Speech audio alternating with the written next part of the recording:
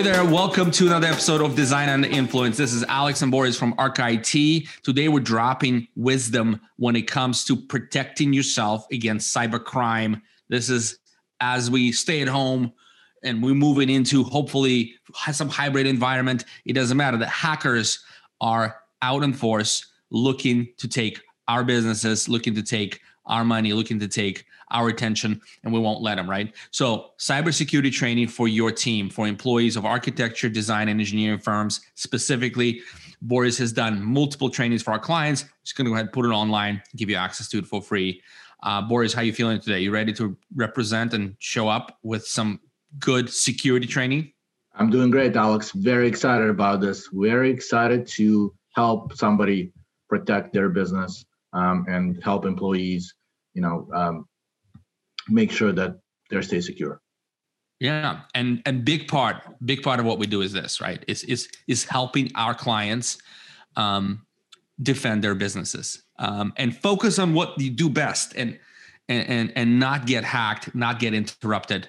And so, without further ado, today we're going to jump into a specific subsection of cybersecurity, which, as Boris says, one of the most important ways businesses get hacked and attacked is through email. So we're going to dissect, quickly go into the mindset of how to think about email to protect yourself, protect your business. We're going to go through type of attacks. We're going to show examples, and we're going to close with some advice on how to defend yourself and your company against these attacks. So Boris, let's dive right in. Let's go.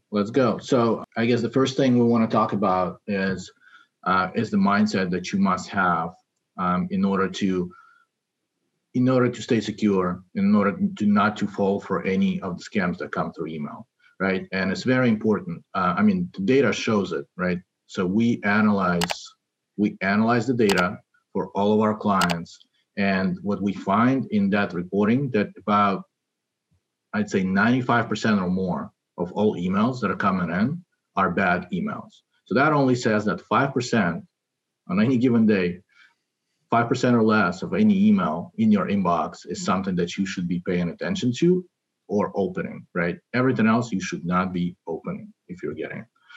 So that's kind of the mindset you want to have. So if you're opening an email, the flag needs to go in your head, basically saying, this could potentially be something bad.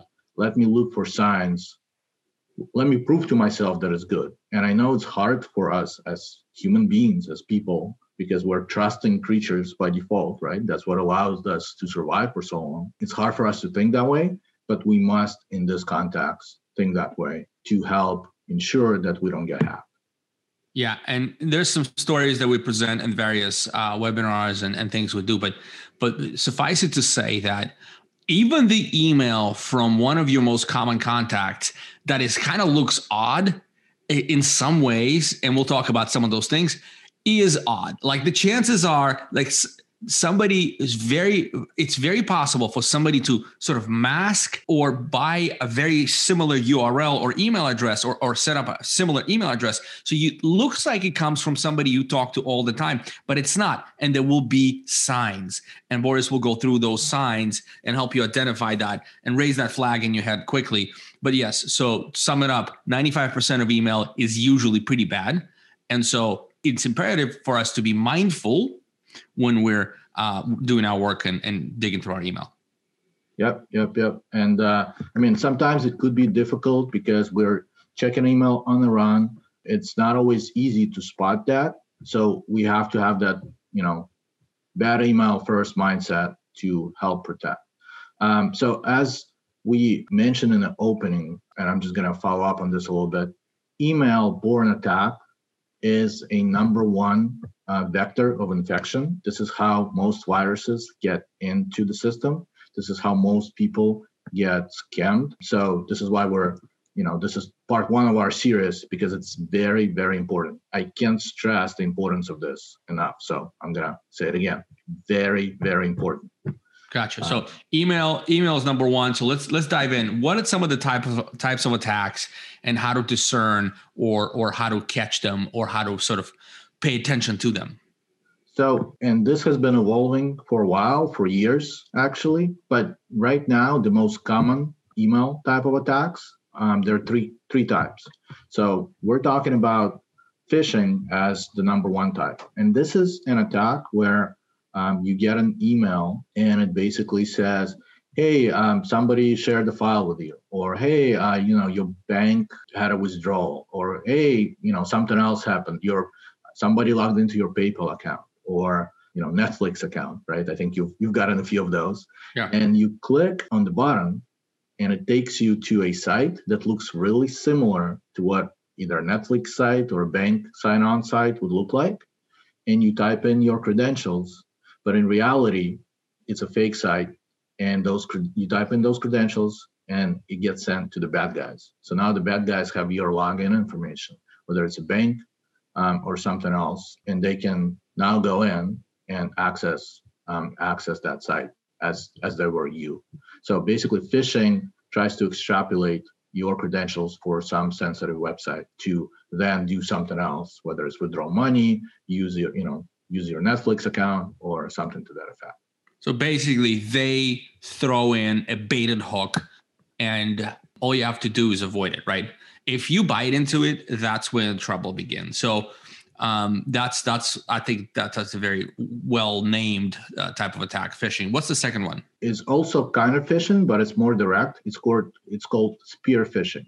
This is when the attackers already have some information on you, and mostly if you're in a position of power, either within a business or within a company, your information is mostly public. LinkedIn, anybody can check LinkedIn, right? So that's how they get that additional information about you. And then they target the attack specifically for you, right? So it could be a fake email, for example, to a CFO that's coming from a CEO of the company saying, hey, we just did this deal. Can you wire $350,000 to this account? And it would usually be sometime on a Saturday or Sunday, right? When you're not really paying attention and there's some sense of urgency there to get you to act quickly, right? Like, we closed the deal, we need to get this done right now. Can you wire the money? So that's one example of it. There's other examples where the attackers, it's a lot more professional, right? There's psychological triggers to these attacks, and those triggers apply specifically to you.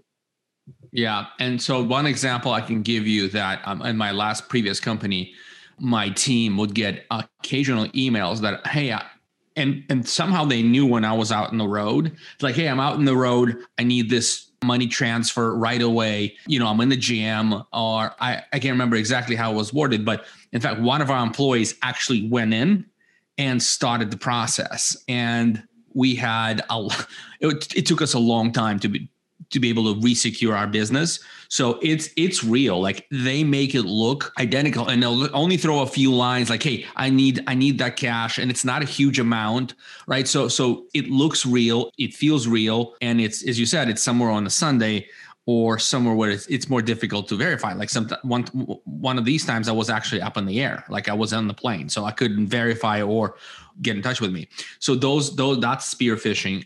What's the last one, Boris? And so the last one is it's basically virus or ransomware email, where it's, the whole purpose of it is to infect your computer or to infect your whole business with a virus or ransomware. And most of the time it's ransomware. So then they can extract the money for releasing your files after that, right? So this email would usually also be something where somebody shared the file, or you need to confirm something. It'll be like, hey, somebody shared the OneDrive file. And once you click on a button, nothing really happens. And you're like, okay, well, this looks weird. And nothing happens. And then 3 hours later, you see that all your files on your computer or on the server just got encrypted, and you can no longer access them. So those type of emails are also very predominant, and you have to pay attention to that. Gotcha. So let's go through some of the examples quickly, and we're going to have it downloadable in this episode in the show notes and a blog copy with a wider range of those phishing and other email scam examples. But let's go through a couple right now and give folks visuals for some of the examples or some of the types of attacks you mentioned. Okay, Alex. So here, the example of the most recent one we just talked about, and this is a example where they're trying to infect you with a virus. Now, the phishing example will look a lot similar to this as well. So the biggest thing we want to pay attention to is there's a few things. So one is we need to check what the from address looks like. A lot of times, either a phishing or virus email would come from an address that doesn't. So the from name is going to look like it's from your bank, or from, in this case, from Intuit. But the from address looks like something from Gmail or some other email that is not really associated with Intuit or that company, right? And so one trick that it gets used a lot is when you open it in Outlook or another email client. This is really easy to see. When you open it on your phone, you only get the from name. You don't always get the from address right away. So you want to make sure that you actually open an email and examine it in more careful fashion to identify what the from address is. So the next thing is, again, it'll be something, there's a direct deposit that happened, and they'll be asking you to perform some sort of an action, right? So you need to click on a link to go somewhere to either check it out or update something. So in this case, the link, in this case, the trick is to mouse over the link, again, using your email client, because on the phone, you're not going to be able to do that. So maybe, step one, try to not take action on any emails that come on your phone, right? But once you can open it on your computer, you can mouse over the link, and it will show you where the link is going. So we can see that this website is completely weird and different and has nothing to do with Intuit. So we can infer that it's a bad email. So when you actually click on that link, you will download this file, this HTML file, to your computer, and most likely, there is a virus in there. So that would be example number one, virus email. Alex, do you have any questions on that? No. Let's keep moving. What's the second one? Okay, so this is an example of spear phishing, and basically it's spear phishing where the email seems like it's coming from the bank, and what it says is, "Hi Eric, I have a payment to make out today through the wire transfer. What the details do you need to have it done immediately?" And what they're trying to do is get your bank information so that they can later withdraw money from your account. So we want to make sure that the domain that the email is sent from is also valid, as we do on the other one, to confirm that the from address is valid. But what can happen is, sometimes the bad guys buy these fake domains which have just one character that's different from the actual domain. So the actual domain in this case would be Clean Power Finance, but in reality, you can see there's an I there. It's really hard to, again, when you're in a rush, it's really hard to identify. But this is actually, a fake email that's been set up specifically for this purpose. So in this particular case, the best way to identify a threat in this particular email is what exactly? The best way is you need to carefully examine. So first you need to see what the message is and see if there's anything that raises a flag about the message, right? And it seems like it's coming. So this is basically an email from a CEO to the CFO, I believe. And you need to understand whether the people you work with would send this type of an email at this time, and whether the way they're writing the email matches. So this is a very sophisticated email. So it takes a lot of time to figure out. But if you pay attention to patterns and try to understand whether this email would be sent at this time, and this is how the person talks, the next step would be to try and figure out, and if that raises a flag for you, the next step would be to look at this from address, right? And you can see that there's a character there that shouldn't be there, and it means that this is a fake. All right, so the last one, and this can also be, so it's an example of a phishing email, straight up phishing email, where it's an email from Microsoft Office, or it could be Google or Dropbox or anything like that. And it basically says, look, somebody has tried to sign in. Please make sure that your account is secure. Click on this button. And once you click on a button, it asks you for a username and a password, and you type that in. And after that, nothing happens. And you've just given your credentials for this service, away to the bad guys. And what the bad guys do, they log in quickly, they set up some sort of like either spying software, or if it's an email account, they forward your emails quietly to their accounts, and they start spying on you to then later execute a spear phishing attack, which is a lot more sophisticated than what you got here. So this is the way in. This is a foot in the door. So if you're able to protect yourself from these, and this looks pretty good, pretty easy to just click on, right? Review activity, look at that subject, email quota almost exceeded. It's like, okay, everything looks good. Boris, how do you tell these attacks, these kinds of emails apart?